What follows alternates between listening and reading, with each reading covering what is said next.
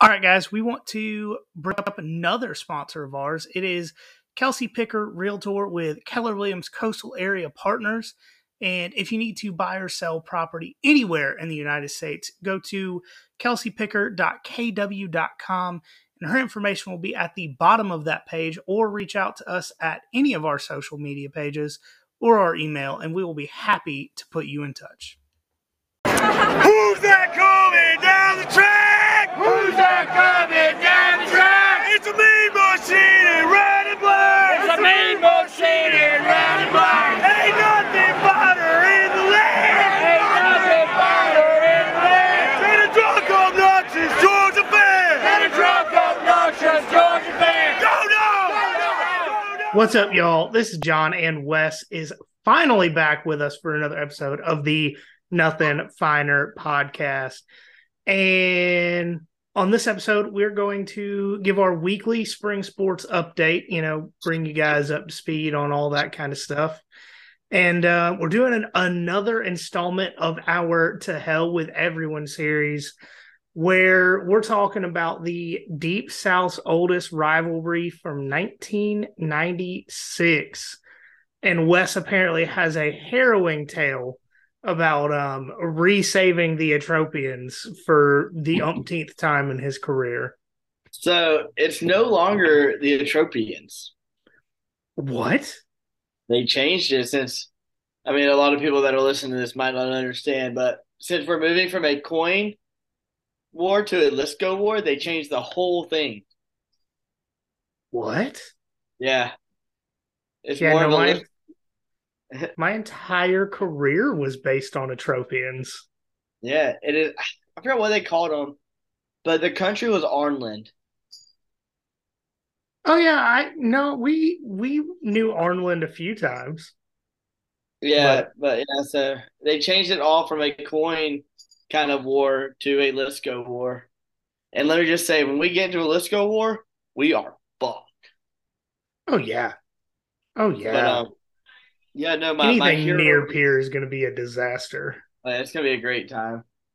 But anyways, my heroing battle. So we commandeered a 50 cal truck from one of the other companies that got wiped out. So we just stole their truck. We're like, all right, bet. So we're sitting there, we're pulling guard down the road.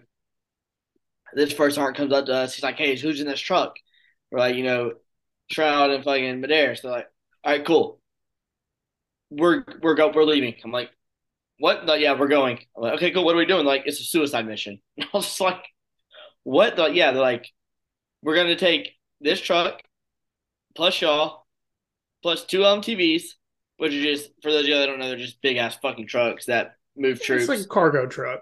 Yeah, it's a cargo truck. And they're like, we're gonna go here. We're gonna fight like fucking 10 BMPs.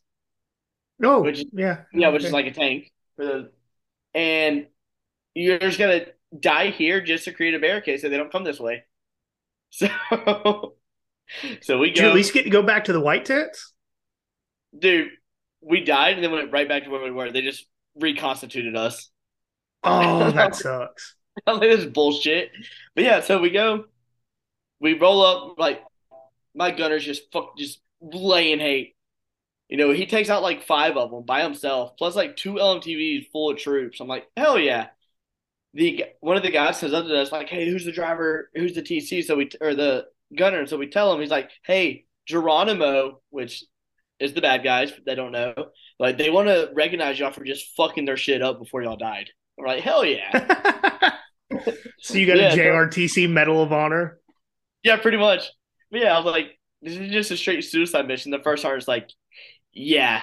I was like, fucking sick. So yeah, that was it sucks you didn't at least go back to civilization for a day. Dude, every time we died, which was like every other fucking day, because I was attached to the medics. So, medics don't really, kill people, they save people. Yeah, we'll just be reconstituted like 30 minutes later. Oh, that sucks. I never got killed, but when we went to JRTC, and this was 2018, they were so unorganized. At one point, it was taking 5 days to get people back into the field. Sounds about right. But yeah, no, it was for those of y'all that don't know, JRTC is the Joint Readiness Training Center, which just gets units ready for deployment. Imagine the worst part of Louisiana, where you've got swamps at the bottom of giant hills, and then And those spend hills 2 weeks in the woods. and those hills are more swamps. So yeah. Yeah, yeah. No, it's pretty awful. And there's wild horses.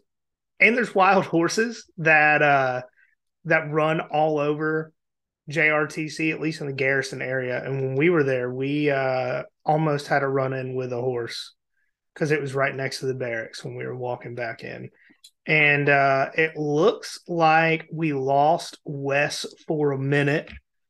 So I'll go ahead and get into the spring sports stuff, starting with baseball. And so the Diamond Dogs got their first SEC win, which is a positive. It's a great thing to happen. The problem is they lost another 2 games, this time to Auburn, who also got swept in their first SEC series last weekend.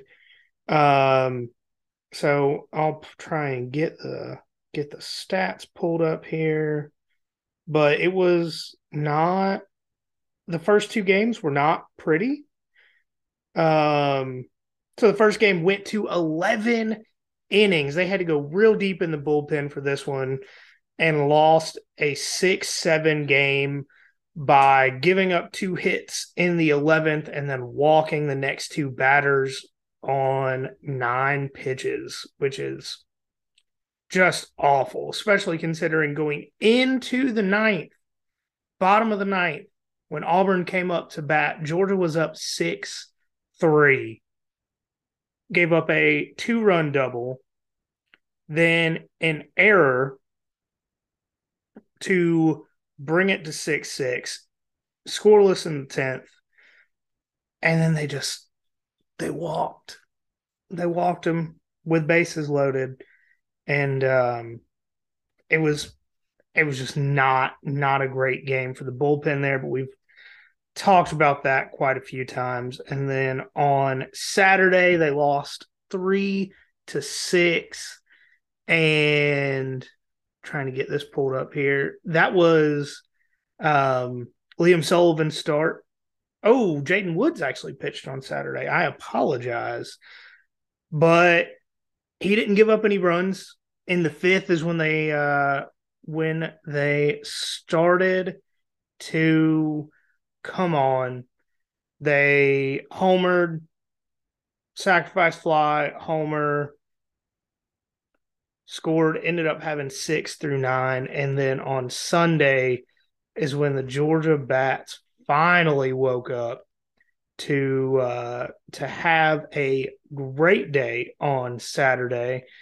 And what I mean by a great or Sunday, no, was it Saturday? I don't know, guys. I'm lost. I didn't even know today was Monday until after we were supposed to start recording, if that tells you anything.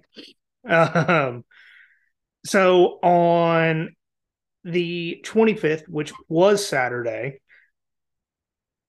Georgia ended up winning that game 24-7. And when I say 24-7, I mean Georgia scored. What's this? Georgia scored 16 runs in the 8th on that last game of the weekend to end up just run ruling the hell out of Auburn in that 8th inning. But those first 2 games were not pretty, and they should have won Thursday. But as I keep talking about, the bullpen needs.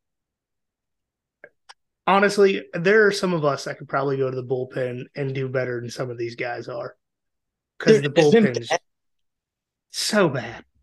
It's been so bad. Like, talking about Friday night with Jaden Woods. Jaden Woods pitched a hell of a game.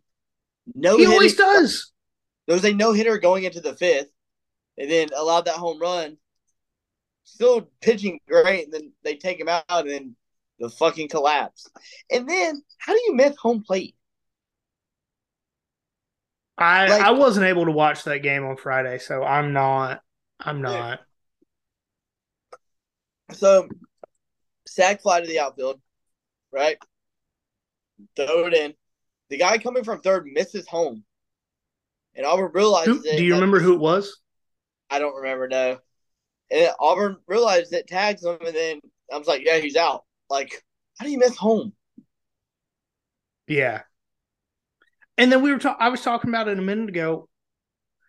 In the bottom of the 11th, you got 2 outs, and you walk 2 batters, and the last one with the bases loaded.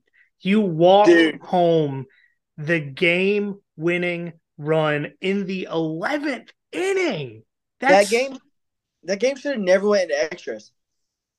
They should have won easily, but then the shortstop, 9th inning, 2 outs, probably the worst throw I've ever seen from a college athlete.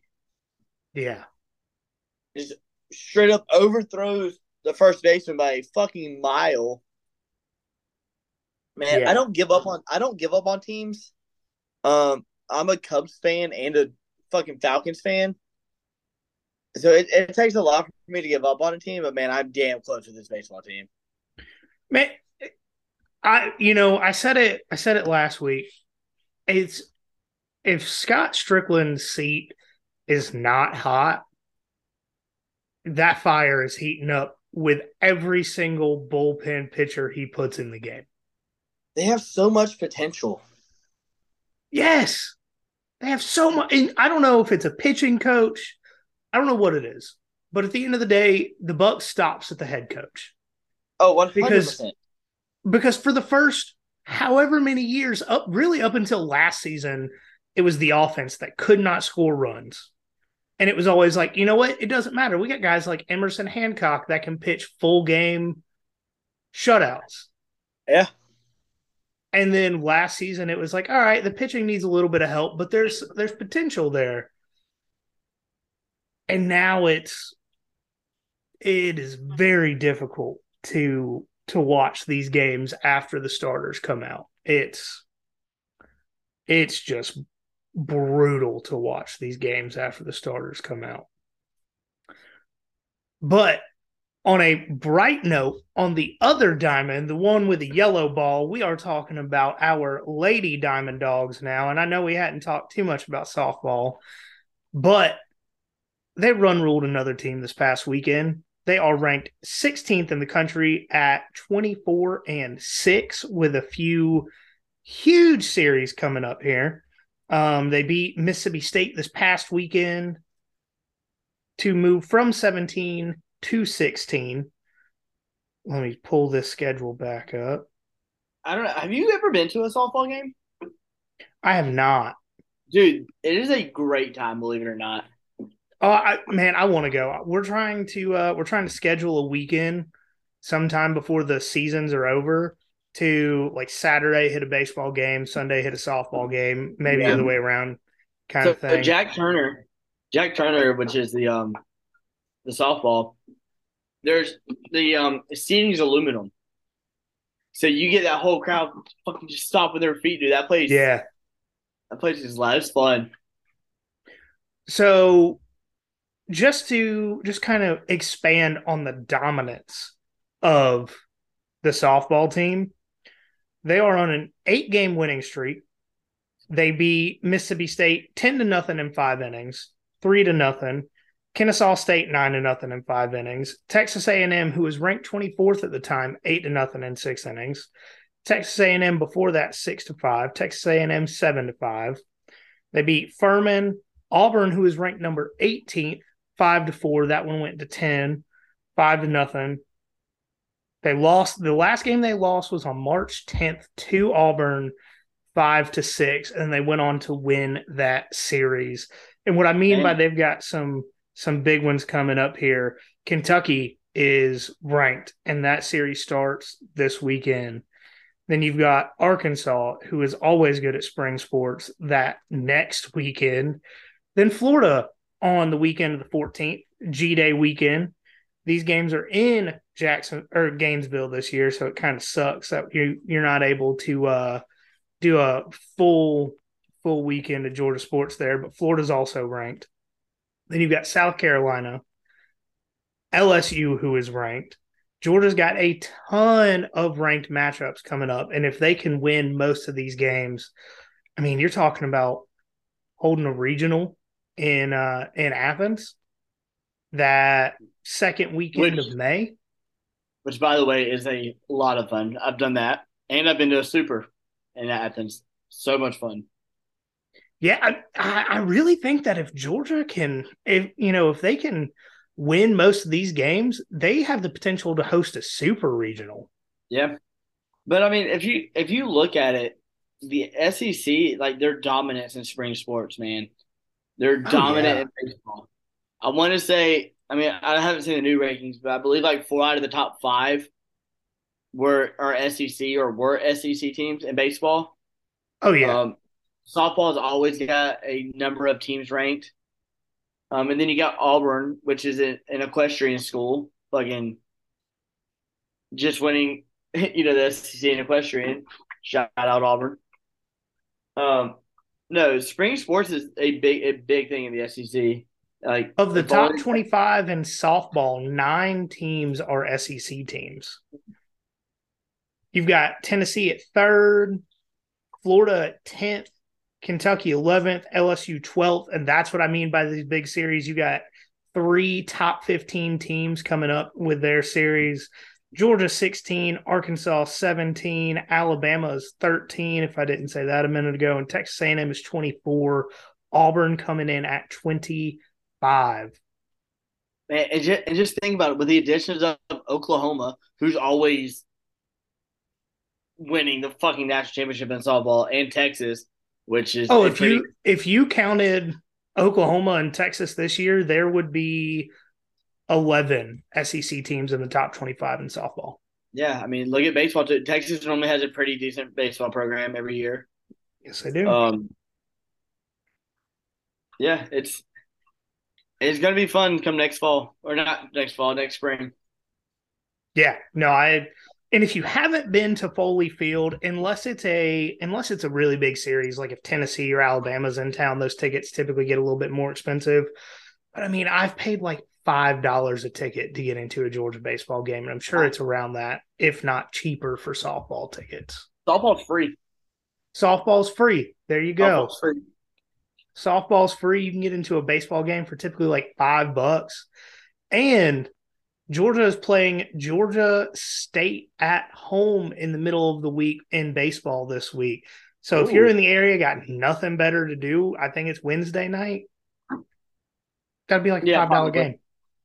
I've never been to a baseball game. I've been to Georgia games when they've come to Auburn and played at their stadium, but I've not gone to a game in Foley yet.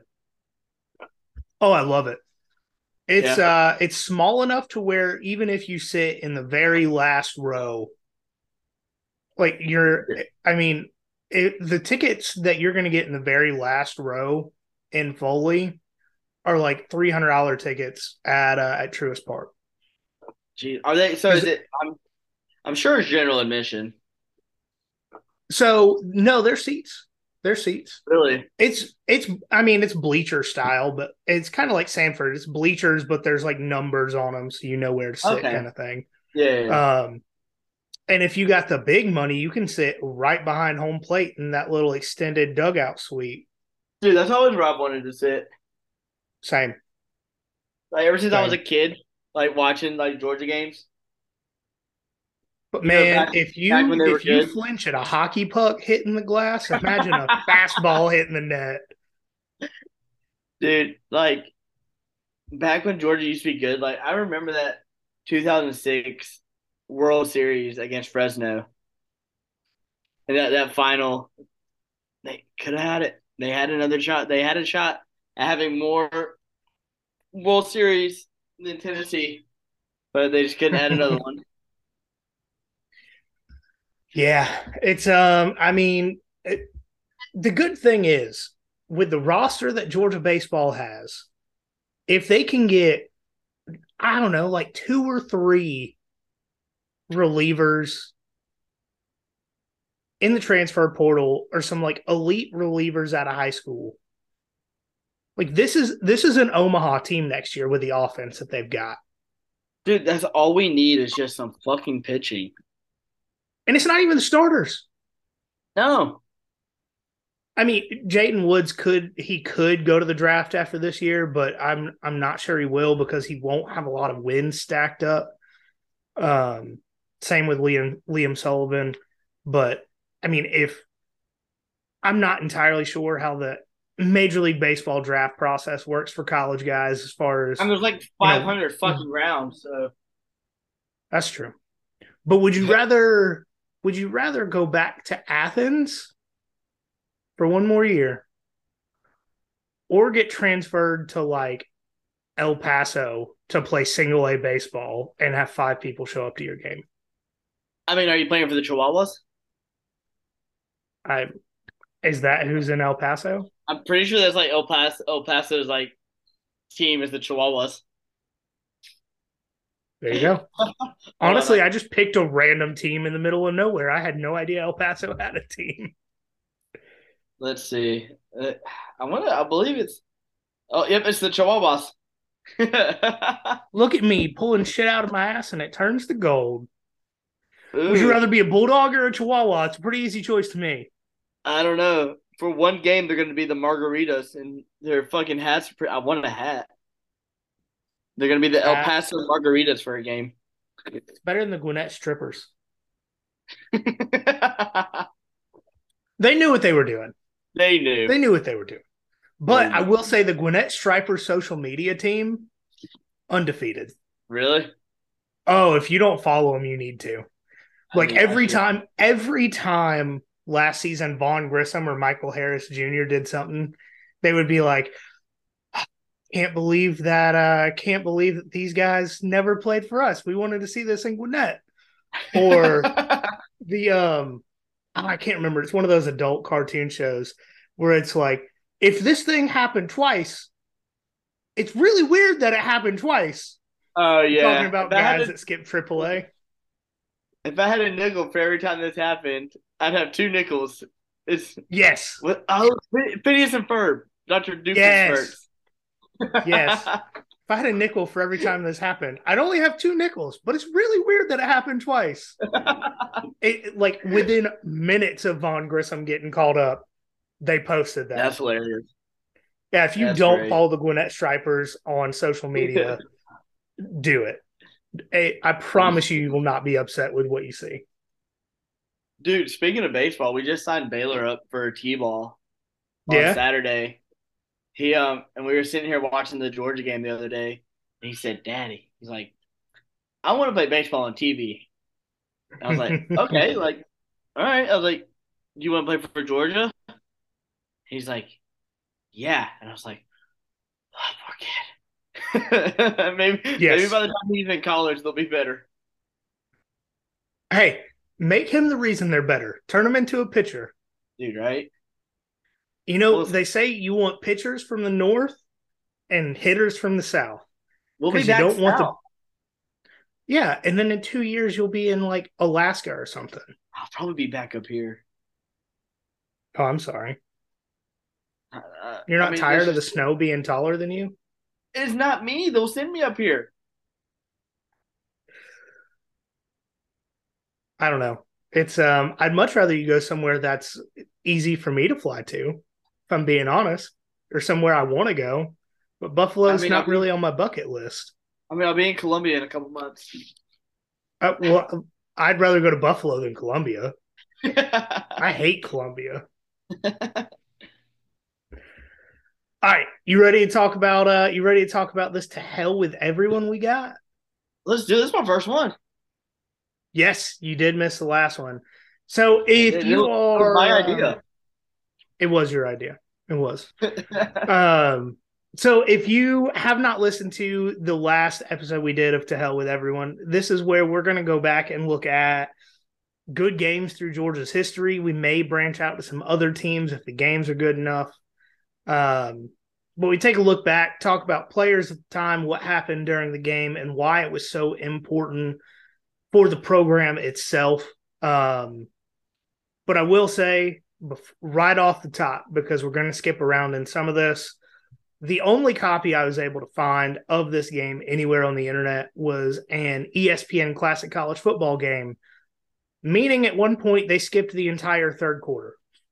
The whole third. And I didn't even realize that because I was taking notes or whatever. I was starting to hear, yeah, in the third quarter, and I'm like, wait, it's not the third quarter. And I looked up, it was fourth, or no, what did you say? It's oh, there were no points scored in the third quarter, and I'm like, when did we miss the fucking third quarter? Yeah, no, they were like, they talked about it being halftime, and then they're like, and there were no really big plays in the third quarter, so we're joining the action back at the start of the fourth. But then they showed highlights of plays from the third quarter, and it's like, okay, all right, whatever. ESPN Classic is the best. It's great because this game only the entire YouTube clip of this game was an hour and 20 minutes. And once again, I want to shout out the guy that put this up because I'm pretty sure this was the exact same person that did the last game we talked about. And it's PRSON Mike on YouTube. Subscribe to his channel if you have not, because he puts up big Georgia games all the time. Yeah, somehow, some way, they don't flag him for copyright, but they flag the videos that I put up for copyright.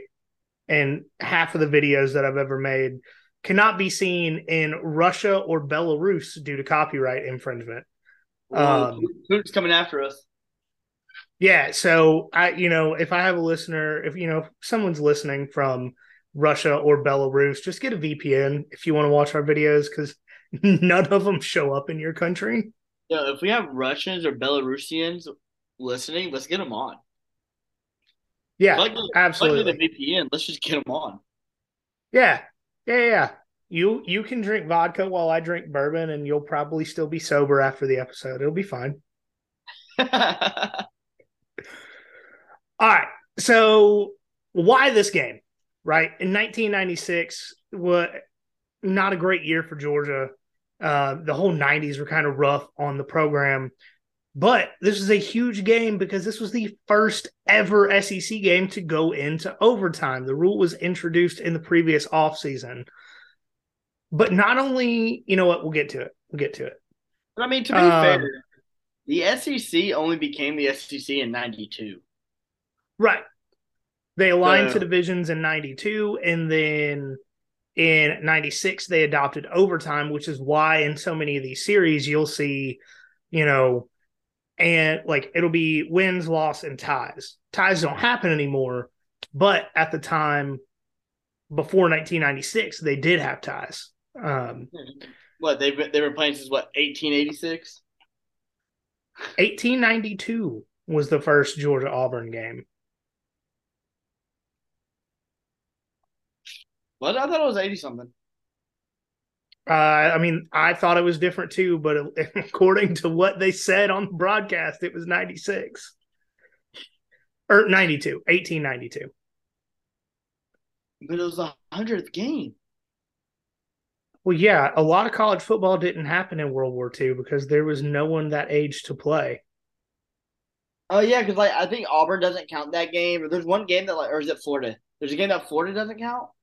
Yeah, there are multiple disputed games between Georgia and Florida because during the World Wars, if Florida lost, they didn't count it, and if Georgia lost, they didn't count it. So, man, the pettiness in college football is one of my favorite parts of it. Dude, I know I sent that clip out a couple weeks ago about the Florida, holding up the U and breaking it. Dude, I love college sports. I love how petty the athletes are, how fuck you they are. I love it. Oh yeah. No, it's definitely one of the best parts. And, I'm sure we'll talk about it hundreds of times between now and then. But if horns down is a penalty in the SEC, fans are going to riot. Fans will absolutely riot. 100%. But so this 96 Georgia Auburn game was, this was, if Georgia had lost this game, they would not have been eligible for a bowl. Like they were fighting for bowl eligibility at the time. They were unranked, playing a ranked rival because Auburn was 20th at this or during this game. And this far into the season, here's the list of teams that Georgia had lost to in 1996. Southern Mississippi, starting off real hot. South Carolina, they lost to Peyton Manning and the Tennessee Volunteers. Kentucky, and then Florida, who's a quarterback at Florida in 96? Was that Chris Lee? No, Chris Lee was 06. No, he was with Tebow. He was with Tebow. Danny Werfel. Yeah, because I knew it was one of the like three notable quarterbacks that Florida's ever had. Yeah, they mentioned Danny Werfel in the cast or in the telecast. And if you want something more relevant to compare this game to, this was like the Kentucky game from Kirby's first year. Like Georgia, in all reality, with the season they'd played that far, should not have beaten Kentucky in 2016. Came down to the wire, and it was essentially for bowl eligibility at that point. That's how important of a game this was in Jim Donnan's first year as coach at Georgia. And to just expand on the struggles from the 96 season, Georgia only scored in the first quarter in a single game during the 96 season before the Auburn game. And that was when they scored 2 touchdowns against Mississippi State.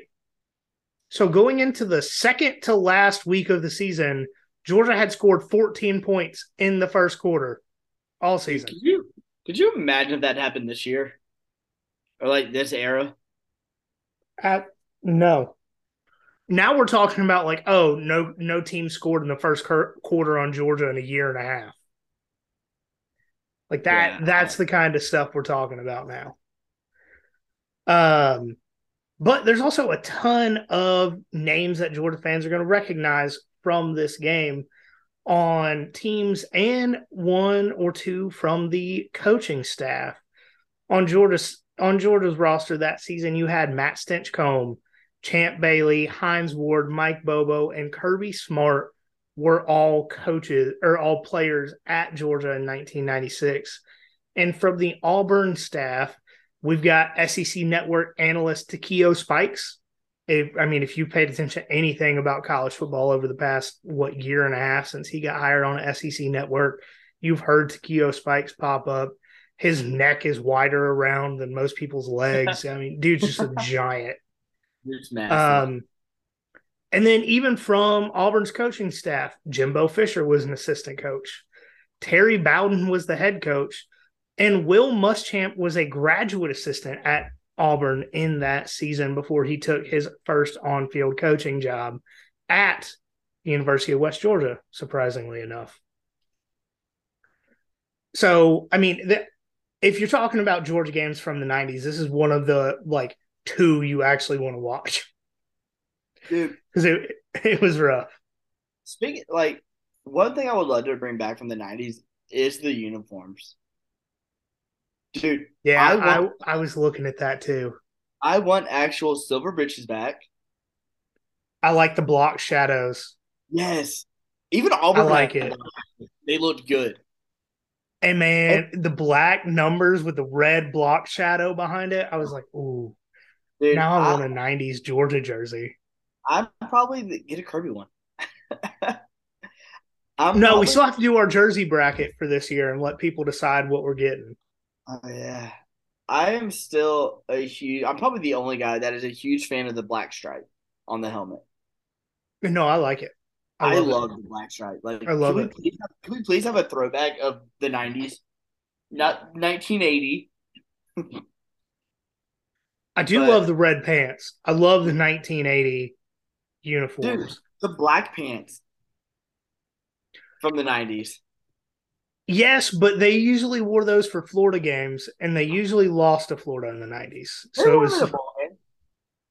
it was rough. Dude, speaking of black pants in a bowl game, on Friday night, was it this Friday? No, last Friday, St. Patrick's Day, I went out to a bar, ran into a guy, we just started bullshitting. He's like, Hines Ward played quarterback at Georgia. I'm like, first off, you're fucking retarded. No, he didn't. He's like, bet. He's like, bet a car bomb on it. I was like, all right, bet. I'll bet a fucking car bomb on it. Well, I was wrong because Hines Ward played 3 games at quarterback for Georgia while he was there. And I was like, dude, what the Yes, he fuck? did. Yeah, had no idea. Yeah. No, he was an all-purpose athlete in high school, and he got signed to Georgia as an athlete, played quarterback, punt return. I want to say he played defense at times. He was obviously a wide receiver. He ran the ball. Imagine a skinnier, faster Brock Bowers. Yeah, That was Hines Ward's role in the 90s. So the setup, obviously, this is a big rivalry game. Georgia Auburn in the new format that we're probably getting for the SEC schedule. Georgia Auburn is one of the games on everybody's like top 5 list to protect at all costs.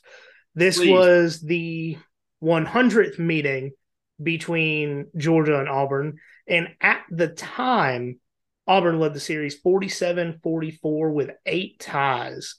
And in the 1995 meeting, Auburn won in Athens 37-31. Winning in Athens is not something they've done in a very long time. So that's, we haven't seen that. What was it, 2010 Cam Newton? No, that was in Auburn. Right. 09? No, 06. It would have been on an even year. It was 06. Yeah, so it's been 17 years since Auburn won in Athens, and they had done it the year before this, which was before Jim Donnan ever got the job because 1996 was Jim Donnan's first season as the University of Georgia head coach. And in the 99 previous meetings between Georgia and Auburn, if you added up both or the scores from both sides, it was only separated by 15 total points in 99 meetings, which is something like that is not something that you see in today's game. But then, Auburn and scandal hand in hand.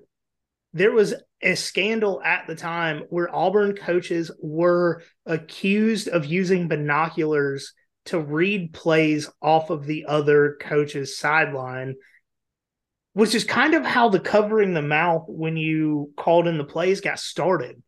Like they talked about it on the broadcast. You didn't see it at the time. Yeah, and I love how the But commentators like, oh, it's straight allegations. It's straight allegations, straight allegations. Like, bro, okay, we get it. Like, you don't have to keep saying it's fucking allegations. But yeah, last time Auburn won in Athens was 05. 05. So this season will be 18 years, and the games in Auburn, so it'll at least be 19. But yeah, that's a streak I'm sure Auburn would love to break eventually. I don't see it happening anytime soon. Is there anything you noticed about the setup of the game that you wanted to talk about before we get into the actual kickoff of the game? Yeah, the the intro. Like just 1990s, like if you picture the 90s, that was the intro to this game. Just the football, the multicolored footballs flying everywhere, the fucking it was great to hear the CBS theme song and the fact that they have kept the same song since at least 96 is pretty impressive, pretty iconic. And the amount of highlights in the intro that are targeting in today's football. Dude, I'm glad you brought that up because I'm sure we'll get into it later.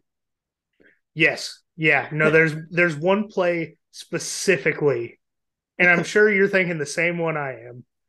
Like, let's go ahead and talk about where the commentators like, oh, that was helmet to helmet, but hey, it's all right. Like, what? Right. Like this was helmet to helmet. Both players left the game because they were diagnosed with concussions on the field. Yeah. Like they both laid down, like they both laid down for like 5 minutes on the sideline because it was such a brutal hit. And I mean, it's in the notes to talk about it more when we get to that point, but Yeah, the commentator's like, yeah, No wonder they're down. That was helmet to helmet. They're all right. Next play, like what?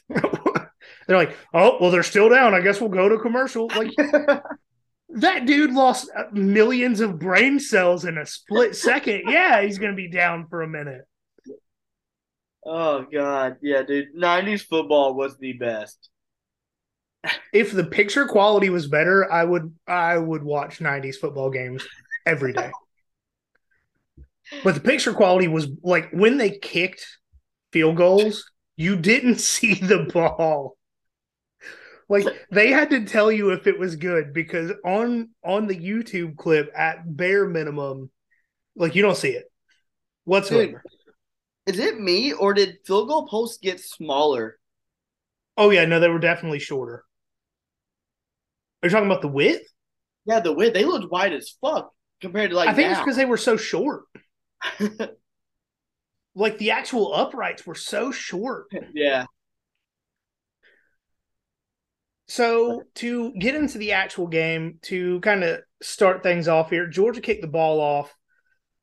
Very first kick was out of bounds by Georgia, and this is a theme that we will run into throughout talking about this game. At the time, Georgia's kicker was honestly the broadcast talked about how good he was, but well, compared to today's kickers, he was not good.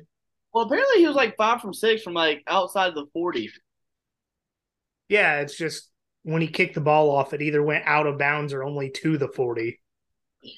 Not right. That's so weird because like Georgia's like known for their kickers too. Yeah, like kickers in the 90s were there were some poverty kickers in the 90s is what I'm understanding. Because they were just talking about how good this dude is, and he kicks the ball off, and it lands at the 30 almost every time, or it goes out of bounds. It was, but they made it a very important fact to bring up that Georgia's kicker at the time, his dad was a Supreme Court judge for the state of Georgia. And he said he didn't feel any pressure when kicking because his dad feels pressure every day in the courtroom. Yeah, I love how often they brought that up. Every time he was on the field, every time. Like Jesus. Oh, it was, yeah. No, it was almost like they recorded sound bites and then just like hit play on the tape recorder because they didn't have. Like, they sat in front of a microphone and a tape recorder before the game and just recorded sentences. They're like, oh, I don't feel like saying this again. Click. So, first thing I noticed in this game was Auburn has pretty much run the same offense with different coaches since the 90s. For because real. Damian Craig, who was Auburn's quarterback at the time, he was a dual threat quarterback. They ran hurry up, no huddle.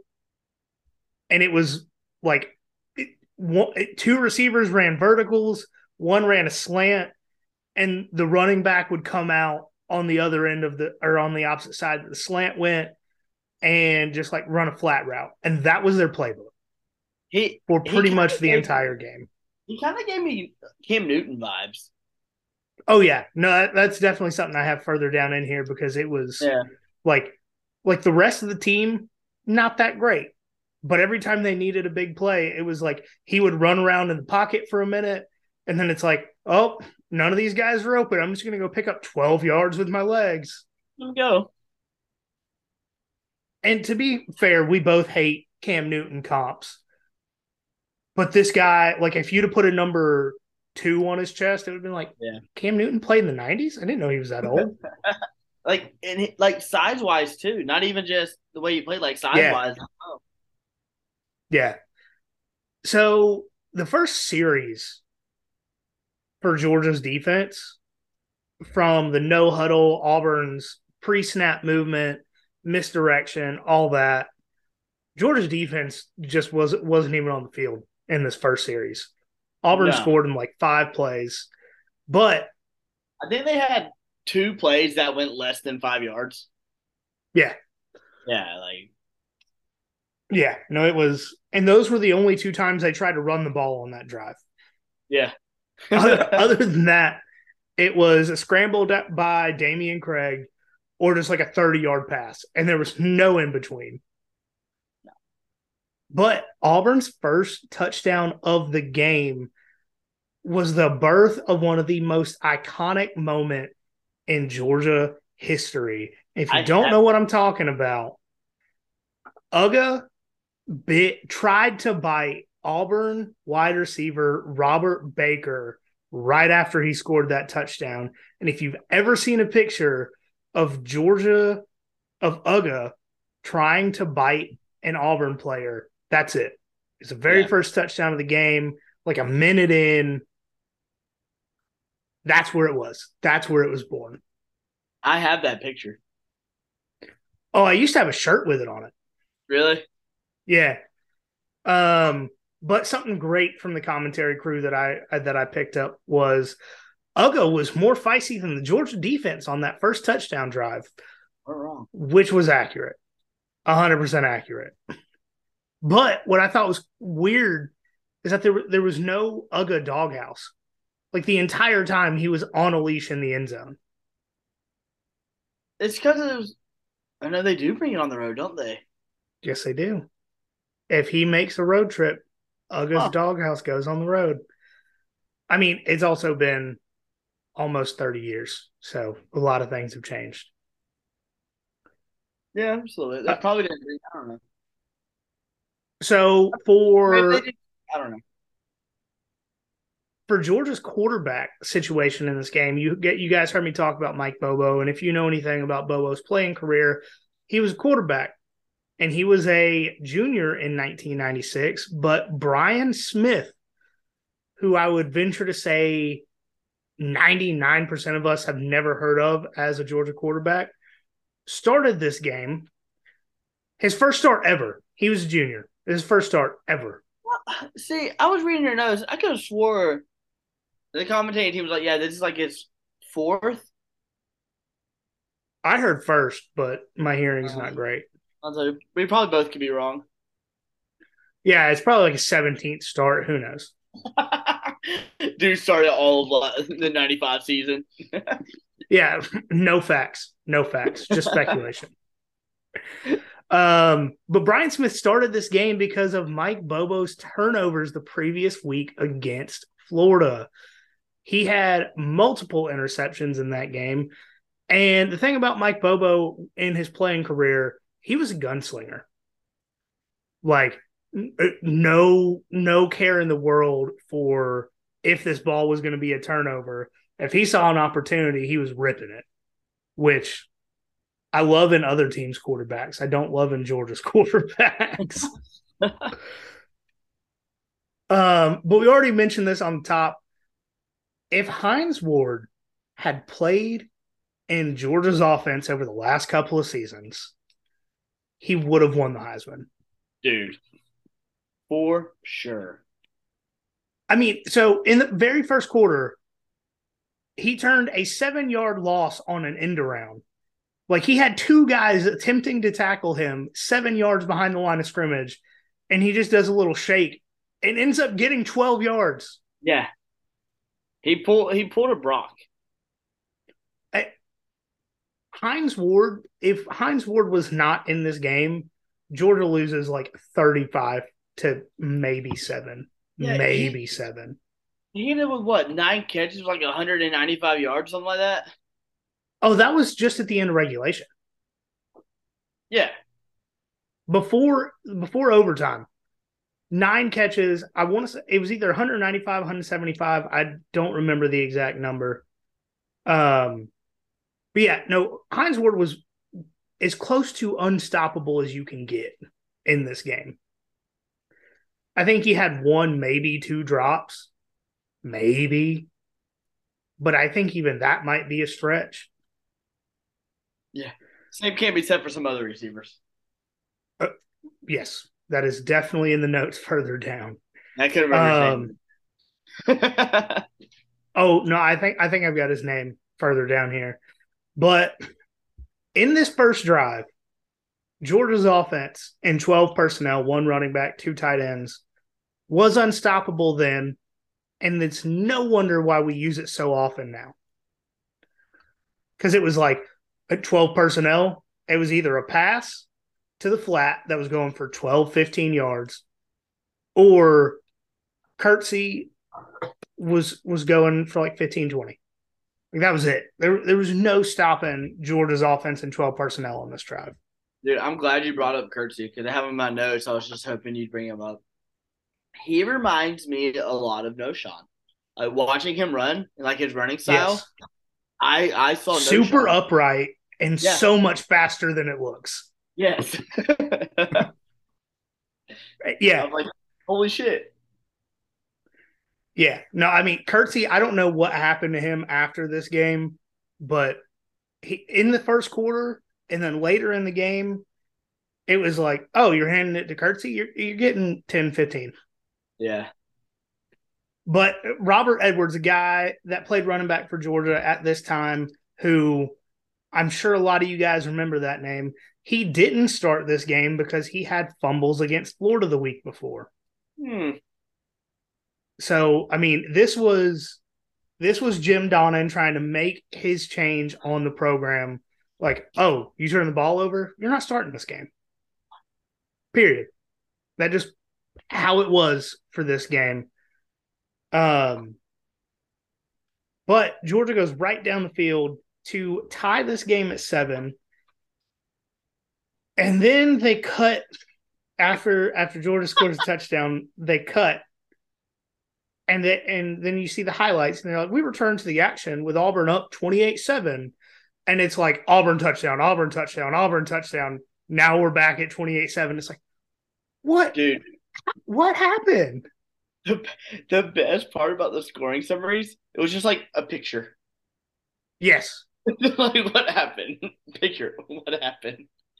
Yes. I bet producing any sort of video in the 90s was impossible, especially live like that. Like, what are you going to do? Rip out the VHS tape from the camera and cut a clip out of it? Like, no. You have pictures. That's what you get. That was just like a picture. What happened? I was like, this is great. 90 peak. Yes. So, in my opinion, and this is solely my opinion, the very next series after they cut back into the game with Auburn up 28-7, that's what turned the game around for Georgia. Yeah. And it was in the second quarter, the score was 28-7, and Georgia forces a fumble on Damian Craig doing a quarterback draw. And all-time great Georgia Bulldog, all-time great Denver Bronco, Champ Bailey falls on this ball as a true freshman to get Georgia back into the game while Auburn was throwing the ball all over the field for touchdowns, something they couldn't do today against a high school team with their quarterback and receivers. But they were slinging it on this day in 1996. Champ Bailey's fumble recovery puts Georgia with the ball at the 34-yard line. And they finally found a little bit of offensive success. First down in 2 plays. And this drive is where they switched to Mike Bobo, which another thing that helped turn this game around. They were like, Brian Smith, he doesn't turn the ball over, but that's because he doesn't complete any passes. Can't even complete it to the other team. Yeah, no, it was that difficult. But like I said a minute ago, Mike Bobo, gunslinger at quarterback. At the time, he was very physically talented, and he took chances and committed some turnovers. It looked like he modeled his game after Brett Favre. He's down there somewhere. Yeah. Fuck it. He's down there somewhere. Fuck it. You know, like physical wise, like looking at him, like I keep doing a lot of comps. But looking at like his stature and the way like he just looked, I had a lot of David Green like flashbacks. Yes. They both wore 14. Yeah. And it was like tall, big dude can take a hit, and was just like he was ripping the ball. There was no arc on any of his passes. He did the Anthony Richardson. I throw it how hard I throw it. It's your job to catch it. Like that was Mike Bobo in '96. I overthrow people. The difference is Bobo was more accurate. I throw over people. Well, yeah, we know. Yes. Yeah.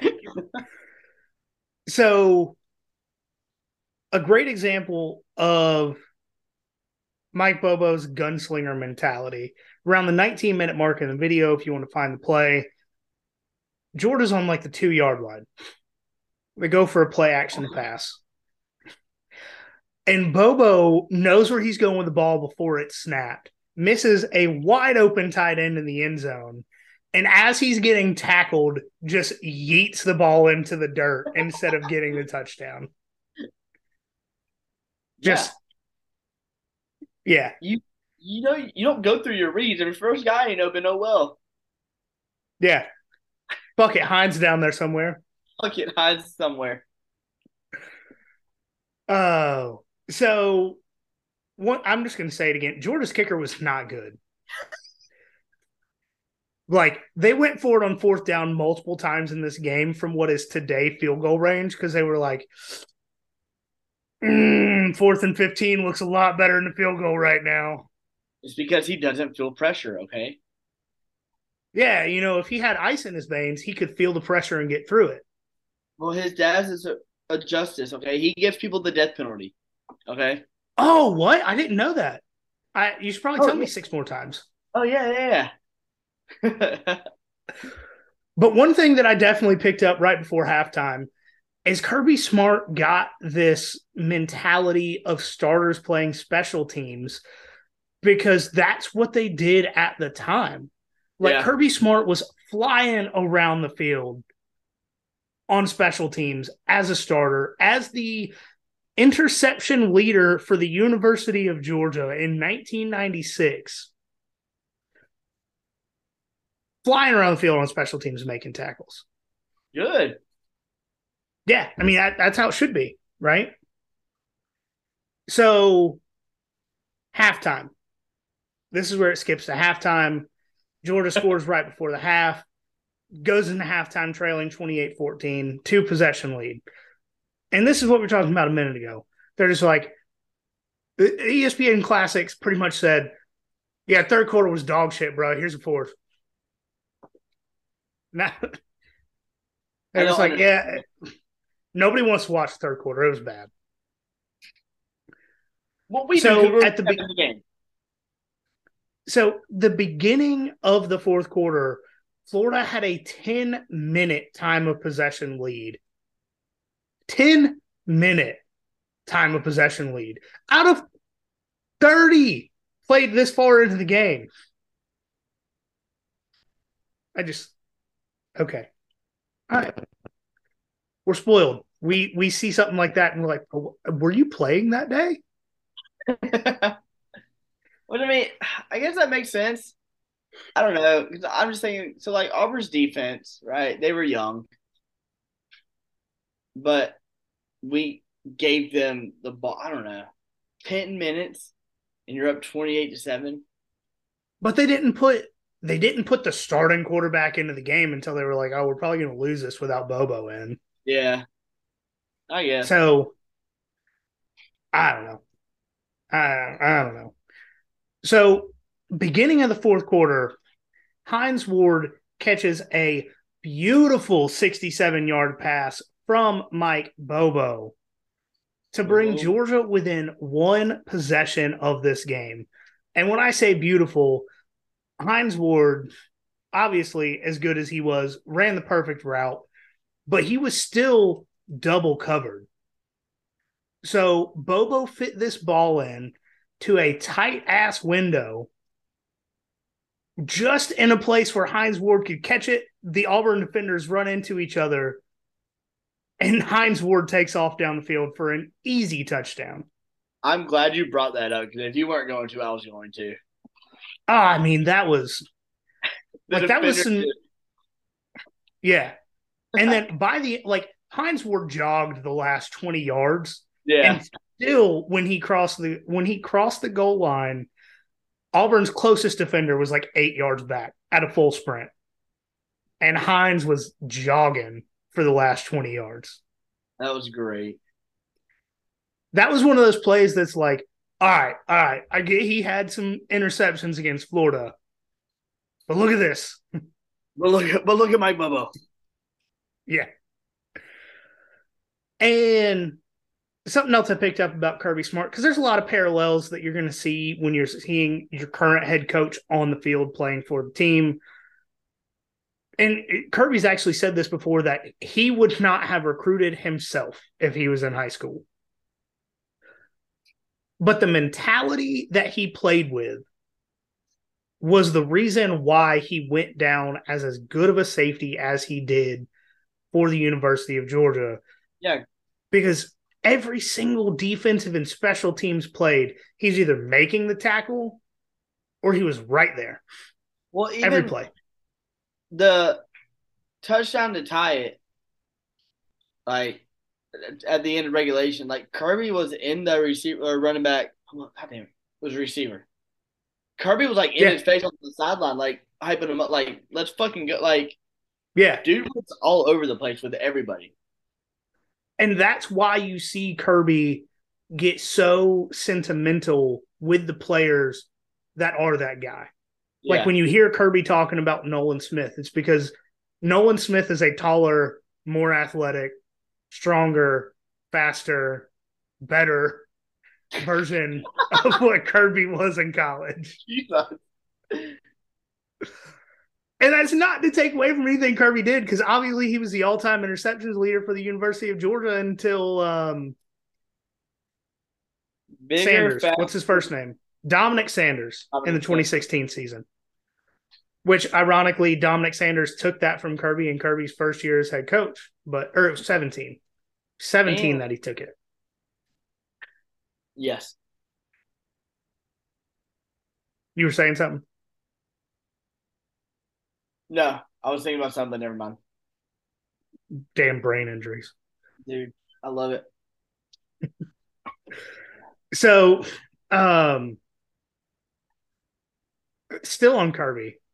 He was, all right, so picture this. You've got Bryce Young, right?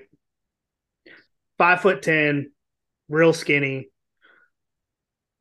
Now, change his skin tone to white, and that's what Kirby looked like. Because I'm pretty sure his legs in 96 were the size of my arms. Like, he was scrawny back in the day. But he made plays. He all-time playmaker. As wild as that is for somebody that small in a defensive back position, even though Kirby in 1996 looked like a white Bryce Young playing safety, he was making plays. He was. At the end of the day, that's what matters, right? Well, it matters. Oh. It's okay. So, Bryce Young is 6'2", so. Oh, yeah. And he also didn't wear platform no-bull tennis shoes at the combine. Yes, he did. And that, at the height those shoes were, I don't know if those are heels or platform shoes, because, boy, that was not a good look. It was something. So, something else that I picked up going into this fourth quarter here. Georgia was very much like, Champ Bailey's the best athlete we have. Let's just do everything we can to get him the ball. Because Georgia had a punt return in the fourth quarter here where a dude was getting tackled and just like hands the ball to Champ Bailey, who's standing next to him. As Champ Bailey is also getting tackled, but he holds onto the ball and just falls down. Like, both these guys are getting tackled side by side, and the dude's like, oh, you're a better athlete than me. I'm just going to see if you can do something with it. I think I was like looking away. I didn't see that. Oh, no, it was. And it was very obviously an intentional reverse punt return situation going on there. Yeah. But if you're getting tackled, why try to hand it to the guy next to you that's also getting tackled? Was it the white guy? It's like, yes, it was the white punt returner. Yeah. Okay. Yeah. It was oh God, what's that guy's name? He does all the film breakdowns as a joke. He's like, piss down your leg, not really an athlete. Oh yeah, the Coach 30 or whatever. Yes. Yeah. That guy had Coach 30 in his head. He was like, I pissed down my leg. I'm not really an athlete. Here you I'm go, not really champ. an athlete. I fucked up. That's what. Yeah, But dude, those videos are hilarious. oh, I love him. I love him. So now it's time that I'm going to very much hype up an Auburn player, specifically Takeo Spikes. So I said earlier, he's an analyst for the SEC network. He's on their SEC late night show after football games. But he was one of, like, if you had a Mount Rushmore of Auburn defensive players, Takeo Spikes is probably on that. I wouldn't even say defense, but I'd say Auburn players in general. Yeah, that's very easy to argue. It's very easy to argue. I mean, so Takeo Spikes is from the Atlanta area. But at the time, Georgia was not a recruiting powerhouse. And also at the time, and this is coming directly from Takeo Spike's interview that I listened to, Georgia just assumed that any guy they wanted in the state of Georgia would come to Georgia. So they didn't put effort into recruiting him. I mean, maybe now, but yeah, but at the time, like Georgia was just like, oh, he's from Georgia. We send him an offer. He'll come here. Yeah. But that pissed him off. So he went to Auburn because he was mad that Georgia didn't put effort into recruiting him. But Auburn like rolled out the red carpet. They were like, "You're our dude." God dang it, and... Bobo. Yeah, you should have known this when you were a high school senior. God dang it, Bobo. You know that's going to be said a lot this year again. Oh, yeah. No, there's – you know what? While we're talking about it, this is a spoiler for something that I wanted to talk about later. I would be the happiest man in the world on opening day if Georgia's very first offensive play was run out of I formation. Just to piss people off. 2 runs and a pass. And then punt. No, like if the first, like, because especially it's UT Martin, right? Yeah. Like if they just say, oh, hell, we're just going to punt on this first drive and just I formation run, I formation run, I formation run, punt. Because ESPN, CBS, SDS, everyone would be like, Mike Bobo running the I formation at Georgia. What does this come to? And then, like, the very next play is like a bubble screen to Bowers that he takes 75 yards. God like, dang that's it, Bobo. Like, I guarantee you there would be Georgia fans walking out of Sanford Stadium 3 minutes into the first quarter if he lined up the first play in I formation, trolling Georgia fans. And I want that with every fiber of my soul. Because I'm a believer. Yeah. Like, I trust, like, what has Kirby done to lose our trust over the last 4 seasons? Not even that. The last time Georgia averaged over 40 points a game, Bobo was the coordinator. Yes, he was. Crazy. We talked about it, but up until the 2022 season, Mike Bobo had better statistical averages than Todd Monken, and if you guys are hearing this in the background, one of my dogs actually has a respiratory infection, so he is at the door coughing, and I feel awful for him.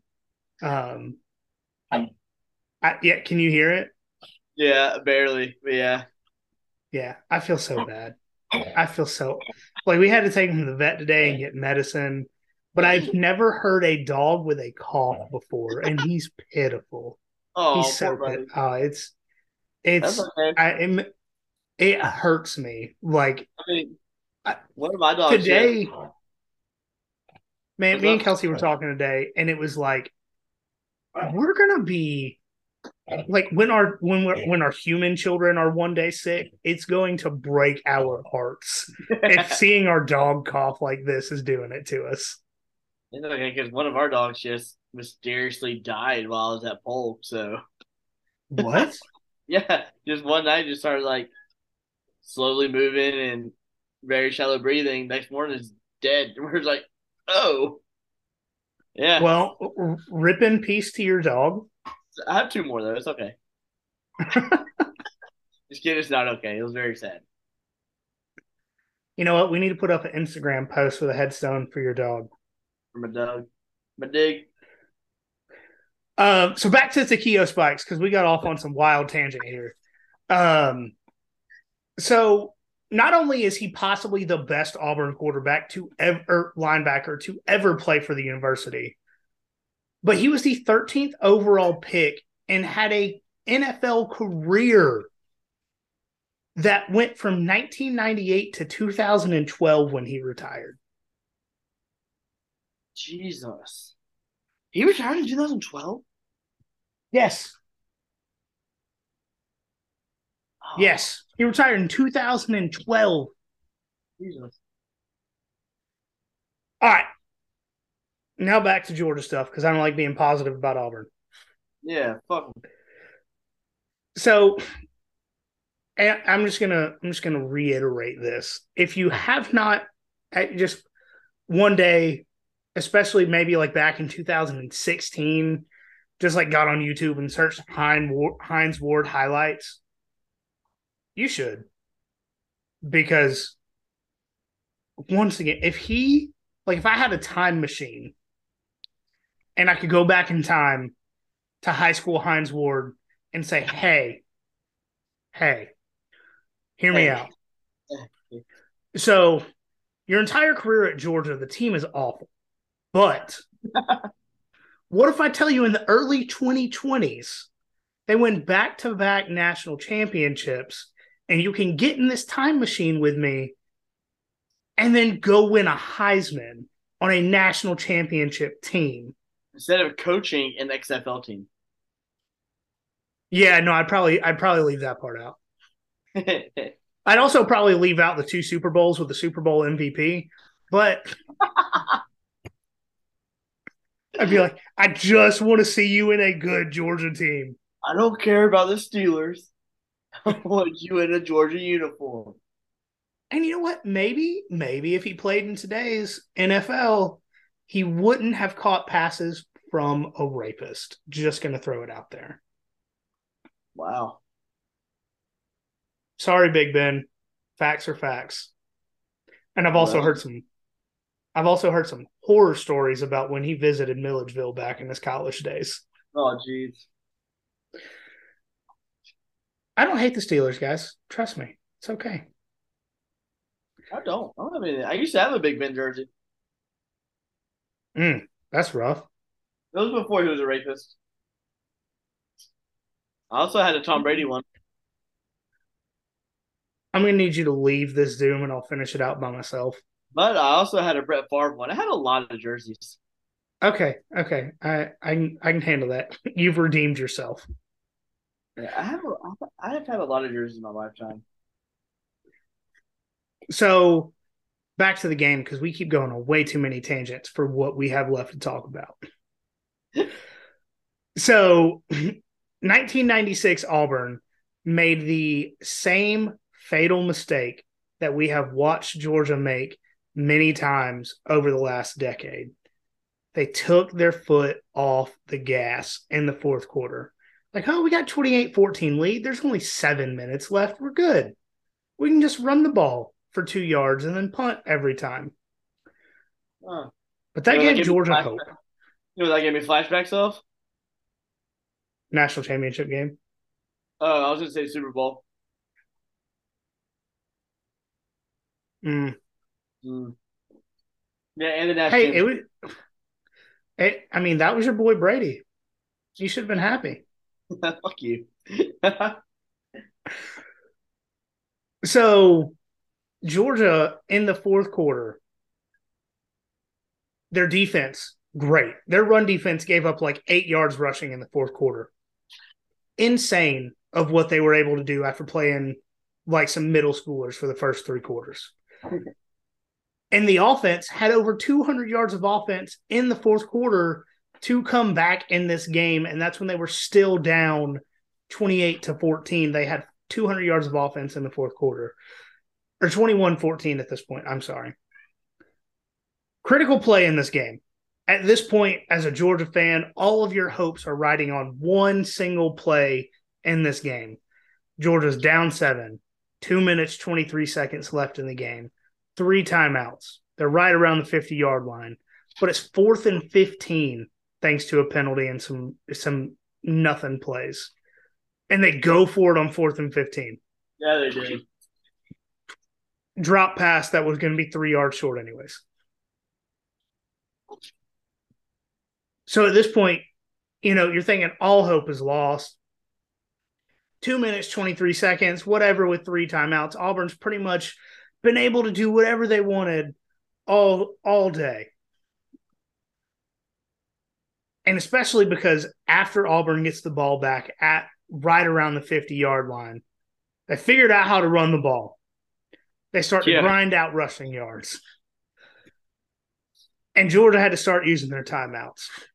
At this point, skinny-ass Kirby Smart got stiff-armed into the next day from a 150-pound running back.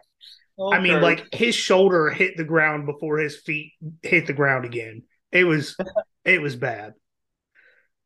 But Georgia's defense steps up and stops Auburn just outside of their field goal range, to where Auburn had to punt because their field goal kicker wasn't good enough, and it was like 4th and 12. They weren't going to go for it. So they punted into 30-mile-an-hour gusting winds. Which was weird because, like, normally, like, when, like, you see stuff, like, flapping, like, there was nothing moving. Nothing.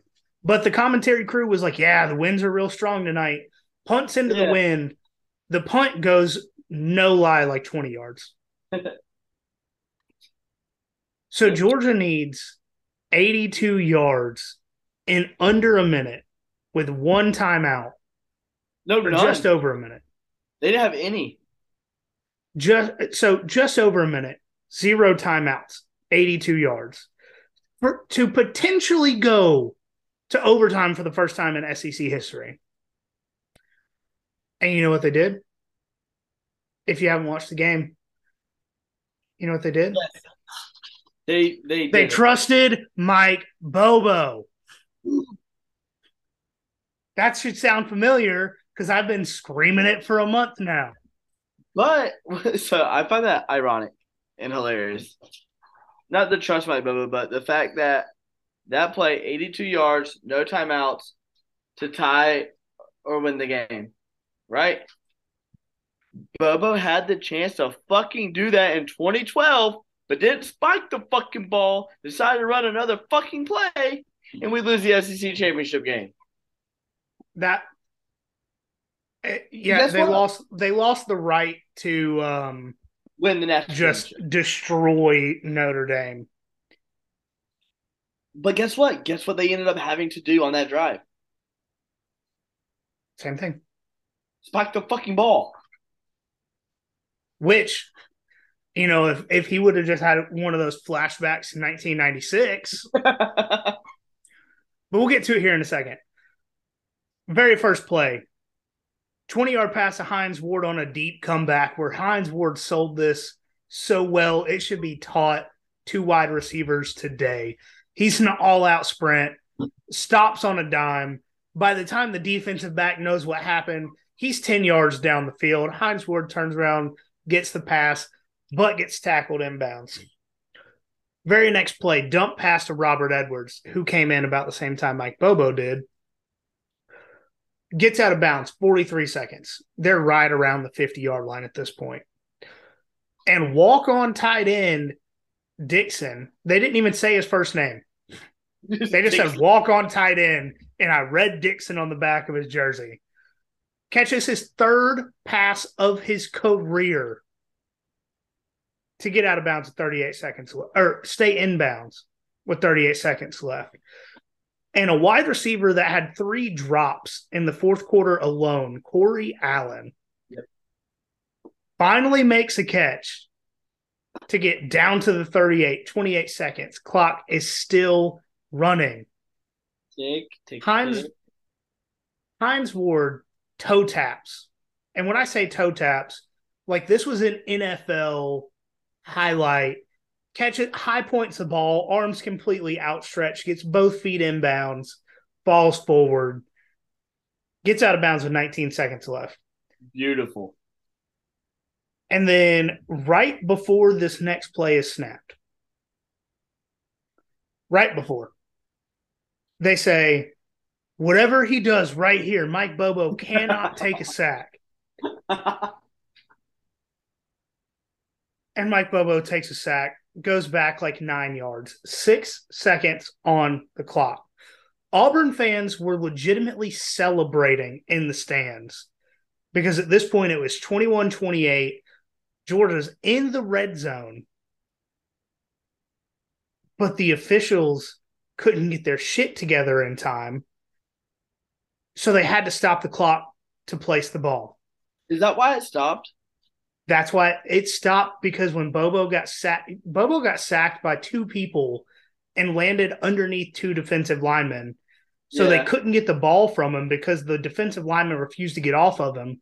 So they stopped the clock. Get up to the line. Commentator, they shouldn't stop the clock. Why don't they stop the clock?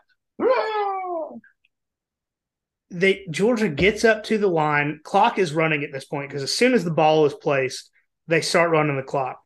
Georgia spikes the ball with 1 second left at the 31-yard line. So you have no other choice. You got to go for all 31 yards. Like, send everybody to the end zone. Auburn only had 3 guys on the line. They had 8 guys in the end zone on this play. And Mike Bobo scrambles, just yeets a ball down to the end zone. And so, to be completely honest, this was a stupid-ass decision on his part. And I say that because Georgia had three wide receivers lined up on the left, 1 lined up on the right. They just run verticals. Bobo throws the ball to the side where there's 1 guy. Not only does he throw it to the side with 1 guy, he throws it to the 2-yard line. And Corey Allen, once again, steps up. In the 2 plays where he has absolutely been needed, he steps up, catches this ball. No other receivers close. Like, they're all outside of the numbers on the left side of this end zone. And when he catches the pass, he gets face masked as a tackle.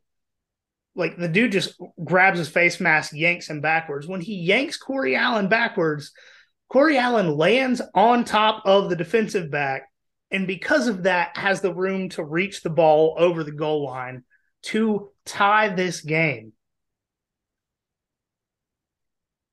And once again, just want to talk about how bad the kicker is, because he almost missed this PAT to go into overtime. Bro, did you see how hard and how excited he was when how hard he kicked that ball? To get 3 inches inside of the upright. Dude, he was so excited. I've never seen someone that excited to kick a tying field goal. To barely make a tying field goal. Yeah. Right. So, one thing interesting that I thought about the overtime at this time was when, instead of enforcing the penalty on the point after, they enforced the face mask penalty on Auburn on their first drive of overtime. Well, hell, he probably would have missed if he was any closer. Oh, if they were at the 1-yard line, they should have gone for 2, but that's a side point. We're talking almost 30-year-old hypotheticals at this point. So Auburn starts their first overtime drive at the 40-yard line.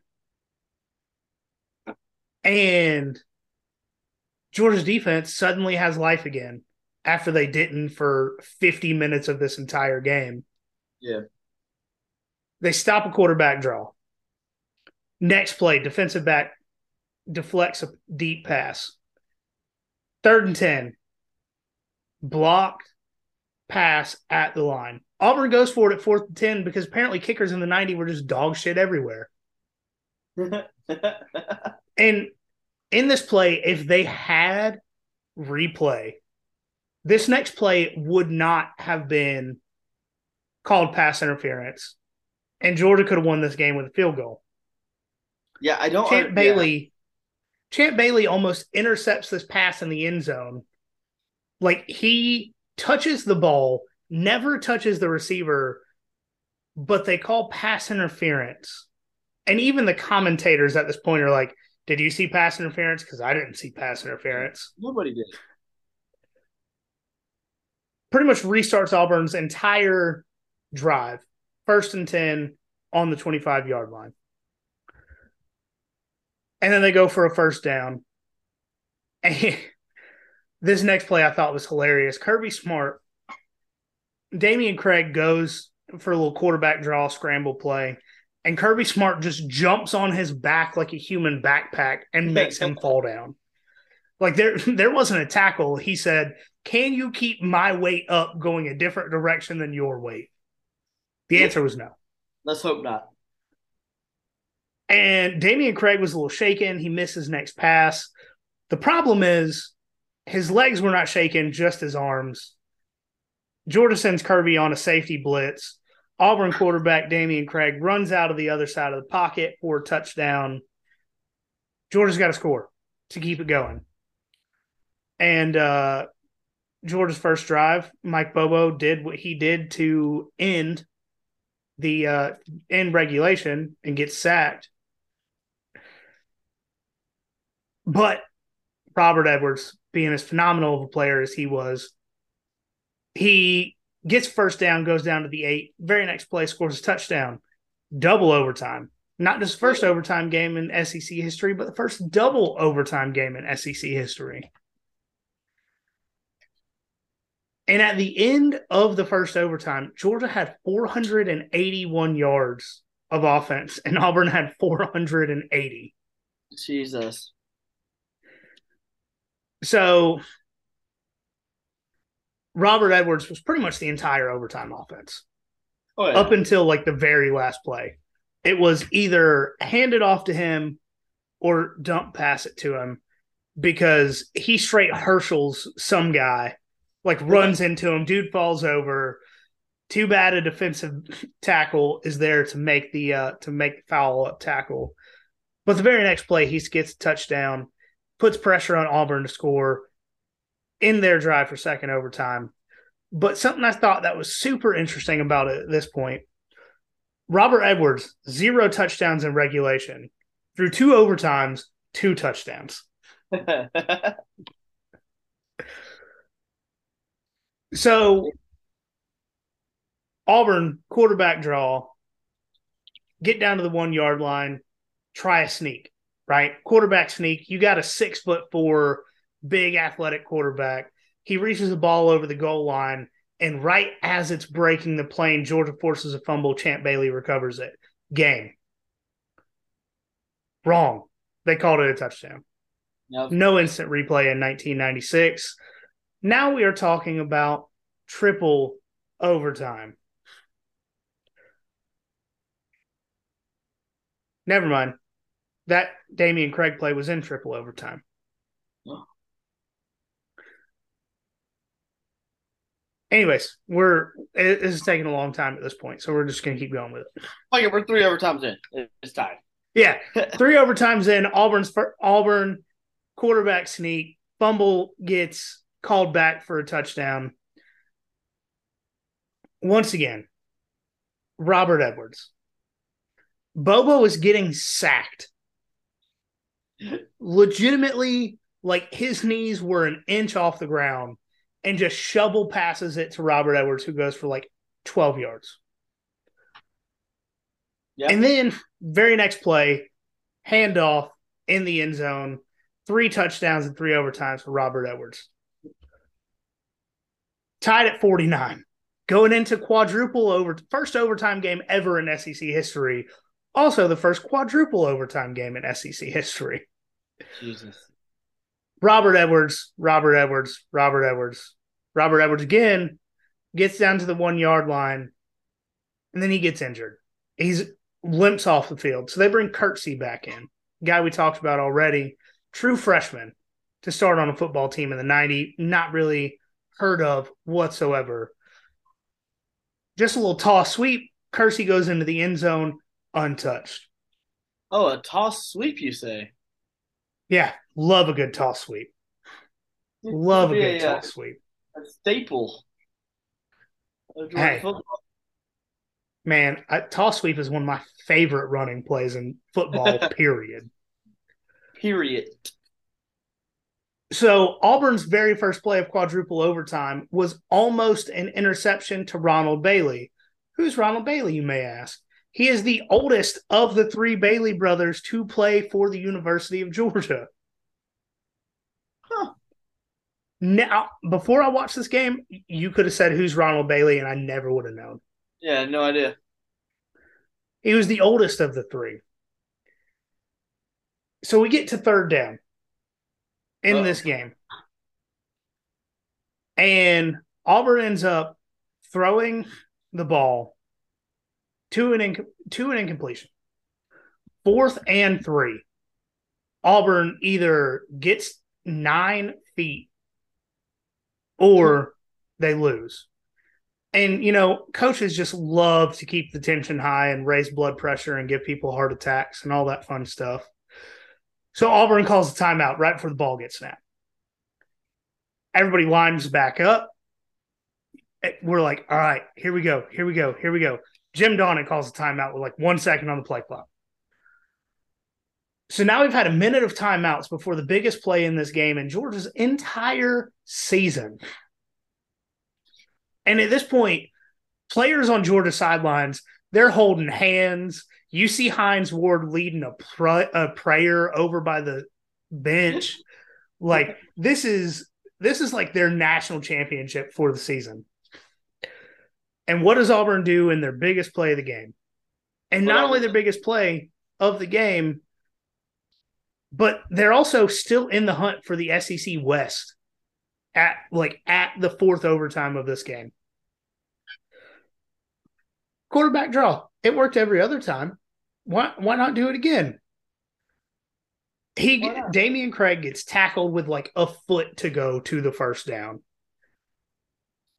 And after this tackle, you see defensive linemen no shit doing cartwheels on the field. I was like, oh my God. Like that was, After starting the fourth quarter down 28-14, Georgia comes back to win this game 56-49 in not only the first overtime, but the first quadruple overtime game in Georgia history. Possibly one of the best Georgia-Auburn games in the history of the rivalry. Oh, yeah. And so that's where we're done with the game talk. We've talked about it. I have a couple of takeaways, and I believe you do too. Sure. I don't know. Okay. And so I just piggyback off of you half the time anyways. So I'm going to add a little pause here. But I just want to say, fuck you, Gus. This should be in November. One of my favorite things I've ever said on this show. Because this is not an October football game. This is not a September football game. This is a week before Thanksgiving game. This is a cold weather. This is a dark at 5 p.m. This is a 2 plastic flasks full of whiskey in my boots going into the stadium game. And Gus fucking Malzahn, the year before he gets fired, bitches enough to move this game from November to October. And the fact that Georgia agreed to this move really pisses me off. Yeah, Yeah, it's fucking dumb. It's a I November just game. Everyone knows it. like I should be watching this game thinking about the turkey that I'm going to destroy in a few days. Yeah.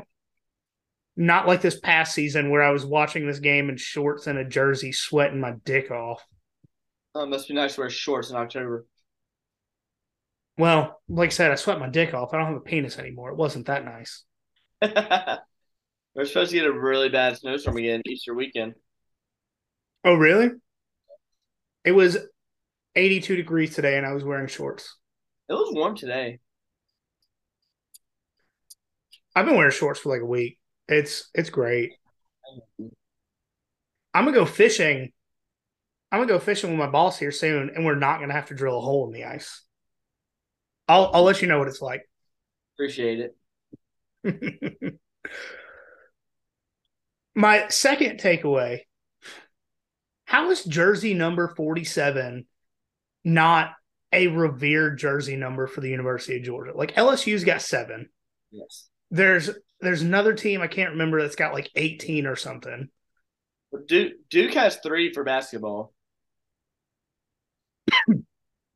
I know that. Just the previous 3 decades, Robert Edwards in the 90s, 2000s is David Pollock, 2010s is Ray Drew.